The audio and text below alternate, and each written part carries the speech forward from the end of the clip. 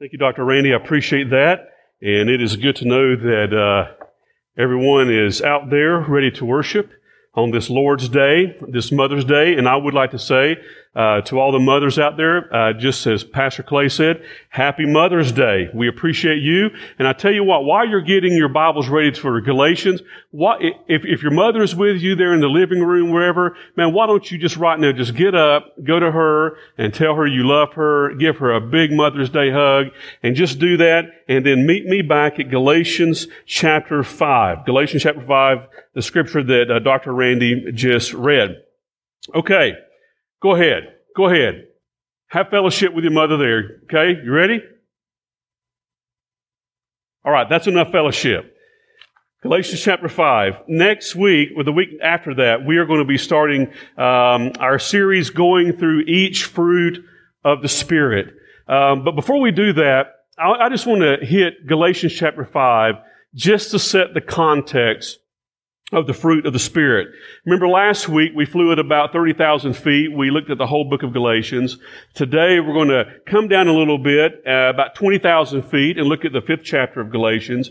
And then in the next several weeks, probably taking us through most of the summer, we're going to look at each fruit of the Spirit of God. Now, whenever you read the New Testament epistles, you quickly realize that the early churches struggled with the same issues that we struggle with as churches in 2020. Now, they lived in a different time, and there were different cultural nuances, but the problems were basically the same. And one of the issues that the churches of Galatia struggle with, that we struggle with in America, is knowing the difference between unity and uniformity. Knowing the difference between unity and uniformity in the body of Christ. Many times we think of unity when a group of people have the same opinion, have the same practices, have the same preferences. That's not unity. That's uniformity. Uniformity is when a group of people have the same thinking, the same practice, the same behavior. Everything is the same. You know, whenever I think of uniformity, I think of a uniform.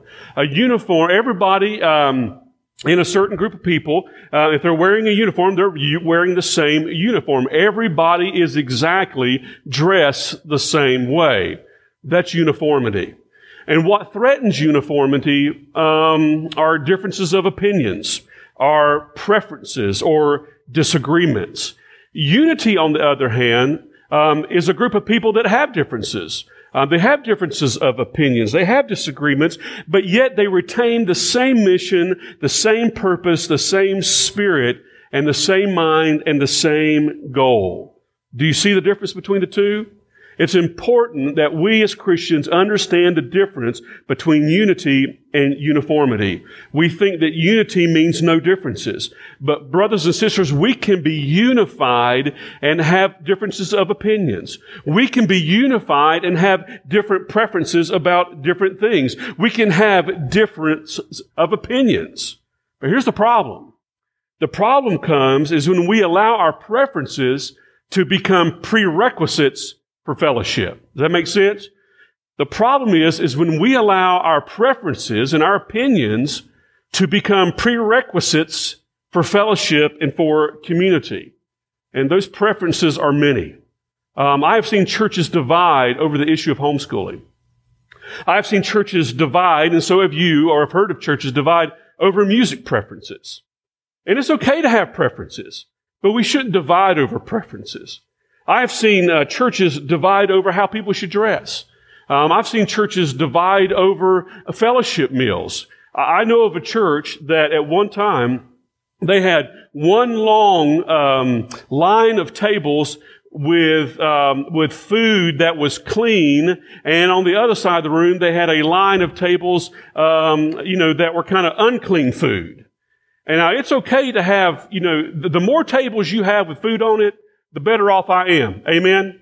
Amen. But the problem was their hearts were far from each other. They let the issue of eating pork and other things divide the body. But just remember that. The problem is when our preferences become prerequisites for fellowship, and for community. And if you try to build unity in the body of Christ based on preferences and opinions rather than the Word of God, you're going to have disunity all day long. And this is what the Apostle Paul was facing in the church of Galatia. There were some teachers that came into the province of Galatia, and they began to lay down a blanket of uniformity over the unity of the churches in that province. You see, in the early churches, they struggled to learn the difference between unity and uniformity. When the gospel of the resurrected Jesus Christ was preached beyond Jerusalem, and people other than the Israelite community started coming to Christ and were being saved, cultures clashed. That's why we have the book of Galatians. Now we have to understand, we have to be sensitive to the fact that for centuries, the laws of Moses and the stories of God's redemptive work had shaped the nation of Israel. After the giving of the law on Mount Sinai, Abraham's descendants shared common dietary restrictions. They shared common ceremonies. They shared common standards of cleanliness and of circumcision and of fellowship. And like we said last week, I just said just a moment ago, but when the Gentiles started to join God's community through the resurrection and crucifixion of Jesus Christ, that uniformity was threatened. Because what is God doing? God is bringing to Himself people of every tribe and of every nation and of every tongue and of every culture. And some of these Jewish Christians insisted that these new believers, these Gentile believers, be required to keep the same ceremonies and the same rituals. But in spite of this rich heritage that the Israelites had, and it is a rich, deep heritage, Paul takes strong opposition to the teaching of the false Judaizers. He was against using circumcision, and he was against dietary restrictions as prerequisites for salvation, as prerequisites for people coming into the family of God, as prerequisites for table fellowship. Why? It's because it created a false barrier. There was absolutely no need for these preferences and opinions to create a false barrier between the Jewish Christians and the Gentile Christians. It was an absolutely false barrier. And not only that, but it contradicted the truth of the gospel. It contradicted the truth of the gospel. And there was absolutely no room for the work of the Holy Spirit. It just absolutely pushed out and quenched the work of the Holy Spirit. And there was a lack of love and joy and peace and long-suffering and goodness and self-control. And so today I just want to dive a little bit deeper into Galatians chapter 5 and just take a closer look at the context of the fruit of the Spirit. Now, in chapter 5, it can be divided up into two sections. The first section, verses 1 through 15, Paul keeps up his argument against legalism. And he tenaciously pleads for the churches of Galatia to hold on to the freedom that they have in Jesus Christ. That's the first section. The second section is verses 6 through 25. And this is where the Apostle Paul implores the Galatian churches to walk by the Spirit of God. Not by the flesh, not by the law, but walk by the Spirit of God. And if we walk by the Spirit of God, our lives will be pleasing to God and we will produce the fruit of the Spirit. But the Holy Spirit will produce it in us. And so let's just look at those two sections quickly this morning. In verses 1 through 15, I'm not going to read those again, but Paul is telling the churches of Galatia to stand firm in their freedom that they have in Jesus Christ. Now keep that in mind. And there are three things under this point that we need to put in our backpacks this morning. Stand firm in the freedom that we have in Jesus Christ. In verse number 1, Paul tells us that true freedom, or the freedom that we have, comes from Jesus Christ. He says, "For freedom Christ has set us free. Stand firm, therefore, and do not submit again to a yoke of slavery." Why does Paul tell the churches of Galatia to stand firm in the freedom that they have in Jesus Christ? Is because Jesus Christ is the only person that can set us free. And so why should we stand firm in the freedom of Jesus Christ? Because He sets us free from the law's covenant. We talked about this last week. He sets us free from sin. Aren't you glad that He sets us free from sin? He sets us free from the power of Satan.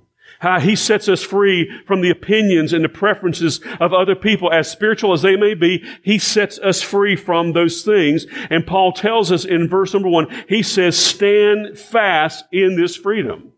And what that means is plant your feet, dig in, and hold the line. Don't go back to the legalism. Don't go back to the sin. Don't go back to the legalism in which you used to live. Don't put that yoke or that burden back around your neck. Stand firm in the freedom that you have in Jesus Christ. Now, whenever I read verse 1, my mind goes to the movie Braveheart. For whatever reason, to the movie Braveheart. And it's one scene in the movie Braveheart where the Scots are lined up on the battlefield and they're facing the English.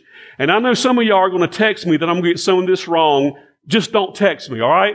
And so they're facing the English, and William Wallace, Mel Gibson, is on his horse, and he's riding down the line of the Scots, and man, he's giving this glorious speech, and he yells freedom out really, really loud. But what he is telling the Scots is hold the line. Hold the line against the bondage of the English.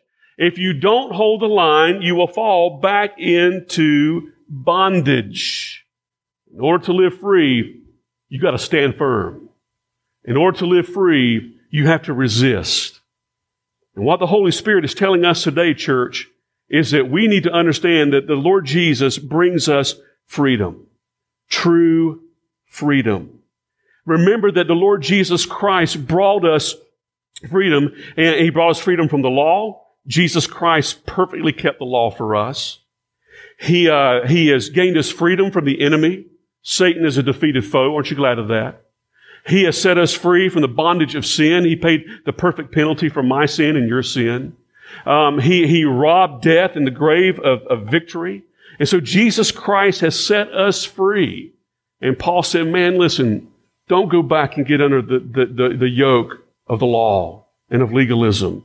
Jesus Christ is the one that sets you free. The second thing we see in verses 1 through 15 is that Jesus brings freedom, but legalism brings bondage. Jesus brings freedom, but legalism brings bondage. And if we rely on works, if we rely on the law for righteousness, three things happen. Three things happen. I want you to look in verse number 2. It says, look, I, Paul, say to you that if you accept circumcision, Christ will be no advantage to you. And so the first bit of bondage that Paul identifies in this text is if you put yourself back under the yoke of the law, if you put yourself back under the yoke of legalism, Christ is of no advantage to you. Those are stark terms. And what Paul is saying is that if you rely on works for righteousness, if you rely on the law for righteousness, the atoning sacrifice is of no benefit to you. No benefit at all. The laws are of no benefit. The ceremonies are of no benefit. The rituals, nothing, there's no benefit. And what was the problem was the legalists thought that they could take Jesus in one hand and they could have a law relationship with God in the other hand. And whenever you do that, it cancels each other out. Why? It's because it's incompatible. It's incompatible. And so when you put yourself under the yoke of the law and of legalism, Christ is of no advantage. Listen to what John Calvin said. John Calvin said, whoever wants to have a half Christ loses the whole. Let me repeat that again. Whoever wants to have a half Christ loses the whole. You can't hold on to Jesus in one hand while trying to have a law relationship with God on the other hand. They're incompatible. And that's what happens whenever we bring ourselves under the yoke of the law. The second thing that happens in verse number 3 is we are obligated to keep the whole law. It says, I testify again to every man who accepts circumcision that he is obligated to keep the whole law. And so if we choose to adhere to one law, like circumcision, or any other laws of dietary restrictions, then we have to keep the whole law. We have to be absolutely perfect. And here is what's scary about that. Listen closely. There is no amount of goodness. Listen closely.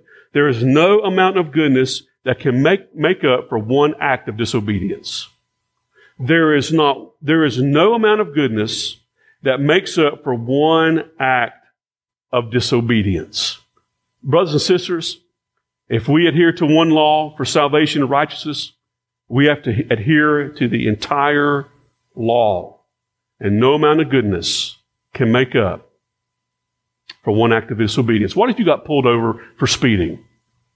What if today, after you worshiped, you went somewhere and you got pulled over for speeding, and the policeman came to your window and he said you were going 100 miles an hour in a 15-mile-an-hour zone, and then you started saying, yeah, but I'm a good father. I'm a good spouse. I pay my taxes. What's the policeman going to do? He's going to write you a ticket. He might take you to jail for doing 100 and a 15, right? But he's going to write you a ticket. Because there is no amount of goodness that can make up for one act of disobedience. You got to obey them all. You're obligated to keep the whole law. And number 3, it creates burdens on those around us. It creates burdens on those around us. In verse number 7, I'm going to read 7, 8, and 9, and you read along with me. Paul writes, "You are running well. Who hindered you from obeying the truth? This persuasion is not from him who calls you. A little leaven leavens the whole lump." Now, what Paul's doing here, he's given an illustration of a batch of dough and of yeast. And Paul is saying if you put a little yeast, just a little bit of yeast, in a whole batch of dough, that little bit of yeast is going to affect the whole batch of dough. In fact, it will affect all of it. And Paul is teaching us that if we let just a little bit of legalism get into the church, if we let a little bit of legalism get into our own lives, it's going to affect the whole church and it's going to affect our entire lives. And let me just give you one illustration from that. People love, or they want to work for their salvation. That's the stumbling block of the gospel. Man, people love and they want to work for their salvation, but we know that the gospel teaches us that we can't work for our salvation. That's what Paul's talking about in the whole letter to the Galatian churches. But people love it. Why? It's because it appeals to our self-righteousness. It feeds our pride. It makes us haughty. If we believe that we have worked for our salvation, that we have attained a righteousness, on our own accord, but in the end, we know that it makes us miserable. It leads to misery. It leads to bondage. And that is why Paul is warning us, be very, very careful about bringing yourself and your neck back under the yoke of the law and of legalism, because it will affect your whole life. It will affect the community of Christ.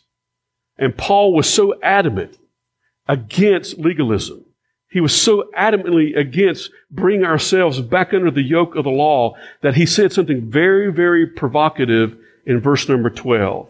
I don't know if you caught this the last 2 Sundays whenever Dr. Roniker and Dr. Butler read this, but this is one of the most provocative statements that Paul ever makes in the epistles. He says, "I wish those who unsettle you," those who are preaching the false gospel, "I wish that those who unsettle you would emasculate themselves." You know what Paul is referring to there? He's referring to castration. And Paul is basically saying this, if circumcision makes you righteous, then why don't you just go the whole way and just castrate yourself? And the Galatian churches knew what Paul was talking about because the Phrygian cults, their priests were castrated because they thought it made them spiritual. And that's what Paul is saying. If cutting will make you righteous, then why don't you do like the pagan priests and go all the way? Go all the way. But Paul is saying that it gains us nothing. It doesn't set us free, but it puts us in bondage. And then the third thing is freedom produces love. Jesus produces freedom. Legalism produces bondage. And then thirdly, freedom produces love. It produces love. I want us to read in verses 13 through 15. For you are called to freedom, brothers. Only do not use your freedom as an opportunity for the flesh, but through love serve one another. For the whole law is fulfilled in one word: you shall love your neighbor as yourself. But if you bite and devour one another, watch out that you are not consumed by one another. I believe what's happening here is Paul is probably answering some people who were concerned that all this talk about freedom in Christ and of grace and so forth and so on would give people a license to sin. And I believe Paul is answering that contention. And Paul is saying, no, listen. Freedom in Christ does not produce a license to sin. It does not produce a life that just follows the desires of the flesh. No, freedom in Christ should produce a love for God. Now, under legalism, we obey God out of fear. But when we are free in Christ, we obey God out of love. And not only should freedom in Christ produce love for God, but it should also produce love for other people. We don't use our freedom to fight. We don't use our freedom to condescend to other people. We serve one another in love. We don't serve other people because they fit our preferences. We don't serve other people because they do what we want them to do. No, we serve them out of love despite our differences, despite our different opinions. And so, Paul's telling us in this first section, number one, that Christ produces freedom. That legalism produces bondage. And this freedom that we have in Jesus Christ produces love for each other. Where it says in verse 6, for in Christ Jesus neither circumcision nor uncircumcision counts for anything, but only faith working through love. Now quickly, let's just hit the last section this morning. Paul tells us in verses 1 through 15 to stand firm in the freedom that we have in Jesus Christ. And in verses 16 through 25, he implores us to walk in the Spirit of God. Verse 16, but I say, walk by the Spirit, and you will not gratify the desires of the flesh. Why, Paul? For the desires of the flesh are against the Spirit, and the desires of the Spirit are against the flesh, for these are opposed to each other. And so in one section, what Paul does is he gives us advice to keep the church unified. Not in uniformity, but to keep the church unified. Here is his advice. But I say, we must walk in or by the Spirit. Now that phrase, walk by the Spirit, is a continuous action. And what Paul means there is we are to walk in the Spirit and we are to keep on walking in the Spirit of God. Why should we keep on walking in the Spirit of God? It's because the Spirit of God does not produce a life that follows the desires of the flesh. Here again, Paul is answering that question. Does all this freedom in Christ, does all this talk about grace, does it produce a license to sin? Paul says absolutely not. Because if we walk by the Spirit, we will walk in a life that is pleasing to God. It will be a life of obedience. Now we have to remember, brothers and sisters, and I think sometimes we forget about this because a lot of times we don't hear a lot of good sound teaching on the Holy Spirit. But according to Romans chapter 8 and Ephesians chapter 1 verses 13 and 14 and other verses of Scripture in the Word of God, it teaches us that the Spirit of God lives in us. We are indwelt by the Holy Spirit of God.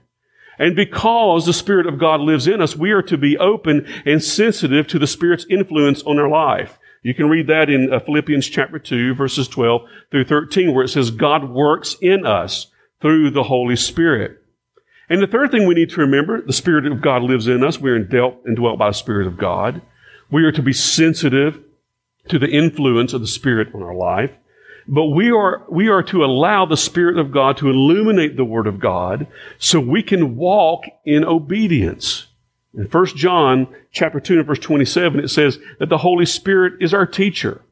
It also says basically the same thing in 1 Corinthians chapter 2. And what all this tells me is that the Holy Spirit is literally our counselor. The Holy Spirit is literally our guide. Now, I thought this afternoon, why do we go to a counselor? Why would we send someone to a counselor? Or a better question is, what is a counselor's task? And so what I did is I Googled it. What is the task, or, what is the benefit of seeking out a counselor? And this is one definition that I kind of lifted out from a website. It looked like a reputable website. And it said that counselors are to help us to be more effective versions of the people that we want to be. They are to help us to be more effective versions of the people that we want to be through guidance, insight, and understanding. And I have a little bit of difficulty with that definition. But let me just kind of use that and turn that around and apply that to the Holy Spirit. The Holy Spirit counsels us to be more effective versions of the people that God wants us to be. You see the difference there? The counseling of the Holy Spirit, the guidance of the Holy Spirit, counsels us to be more effective versions of the people that God wants us to be. In Romans 8:29, it says that we are being conformed into the image of Jesus Christ. And Jesus Christ, we are being conformed into Jesus. That's the people that God wants us to be. And if the Spirit is conforming us to the image of Jesus Christ, then we will not have a license to sin. We will not have a desire to be disobedient. We will not want to adhere back to a legalistic standard. And so the Apostle Paul says, walk by the Spirit. Walk by the good, holy counsel of the Holy Spirit of God. And the second thing in closing, Paul tells us to walk in the Spirit. And when we walk in the Spirit, we will produce the fruit of the Spirit. That's one way you can know that you're walking in the Spirit of God, is that you'll produce the fruit of the Spirit. I want you to go to 5:22, and let's just read the list of the fruit of the Spirit one more time.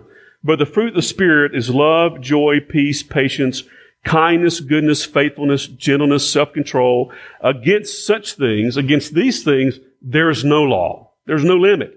And those who belong to Jesus Christ have crucified the flesh with its passions and desires. What is Paul telling us here? We are not to base our relationships on uniformity. We've talked about that. We are not to base our fellowship by capitulating to other people's preferences. We shouldn't do that. We do not base our faith community on accepting people who only agree with us. No. We relate to each other by the fruit of the Spirit of God. Let me read that again.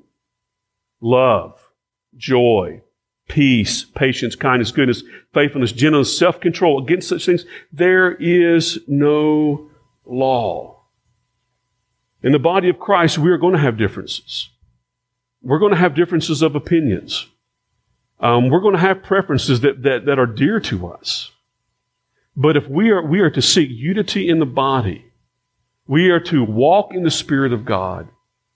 We are to produce the fruit, allow the Holy Spirit to produce the fruit of the Spirit, and we are to relate to each other on that basis.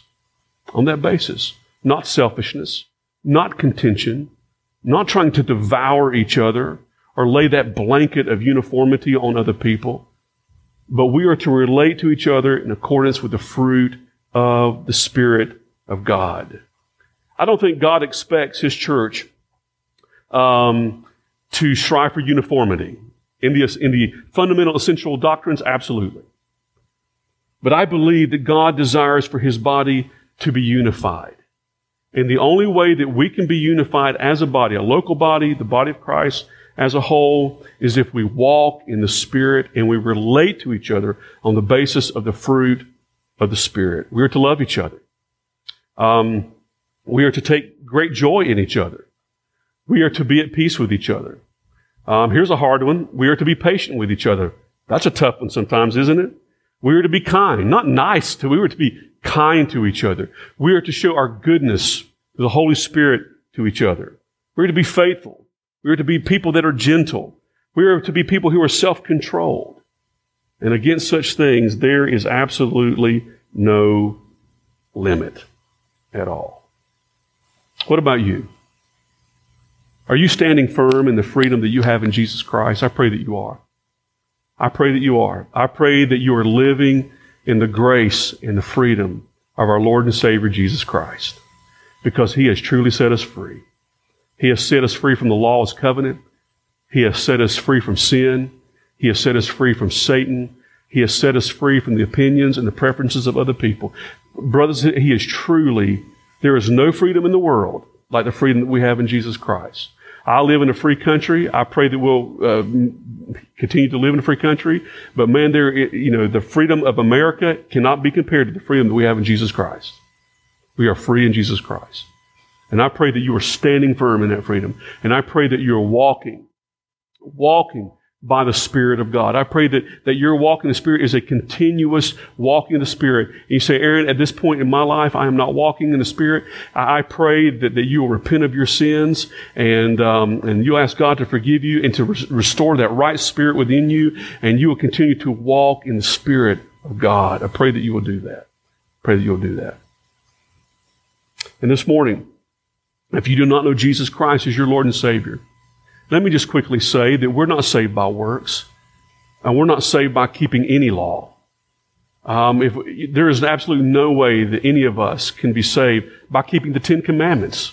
I mean, on our best day, our best mindset, folks, we cannot do it. We cannot be saved by being good. It's only by putting our faith and trust in what Jesus Christ did on the cross and putting our faith and trust in the empty tomb. Repenting of our sins, asking Jesus Christ to save us, and confessing Him as Lord. That's salvation. That's the gospel. Let's pray. Father God, I pray that you'll bless your word, Galatians chapter 5. I pray, Lord, that you will just take it through the power of your Holy Spirit. I pray that you'll implant those truths in our lives. And Lord, I'm walking away, Lord, with two truths, Lord, that we are to stand firm in the freedom that we have in your Son, Jesus Christ. And Lord, not only that, but I pray that we'll walk by your Spirit, not by ceremony or ritual or rules or list. But Lord, I pray that we'll walk by your Spirit. And I pray that we'll allow your Spirit, Lord, to produce the fruit that comes through the indwelling of the Spirit. And I pray, Lord, that we'll relate to each other on that basis. I pray that we'll do that. And Lord, I pray for those that do not know you as Lord and Savior. I pray that today will be the day of their salvation. I pray that you'll save them. Show them that salvation doesn't come through works or through goodness or morality, but only by putting our faith and trust in what your Son Jesus did on the cross and through the resurrection. Lord, we thank you for the freedom that we have in Christ. And I pray, Lord, that we'll walk therein. In Jesus' name, amen. Amen. Thank you for listening to this sermon from Edwards Road Baptist Church. We hope you are meaningfully involved in a local church, but if you aren't, we would love to have you join us on Sunday mornings as we worship God and hear from His Word together. You can find more information about our church by visiting our website at edwardsroad.org.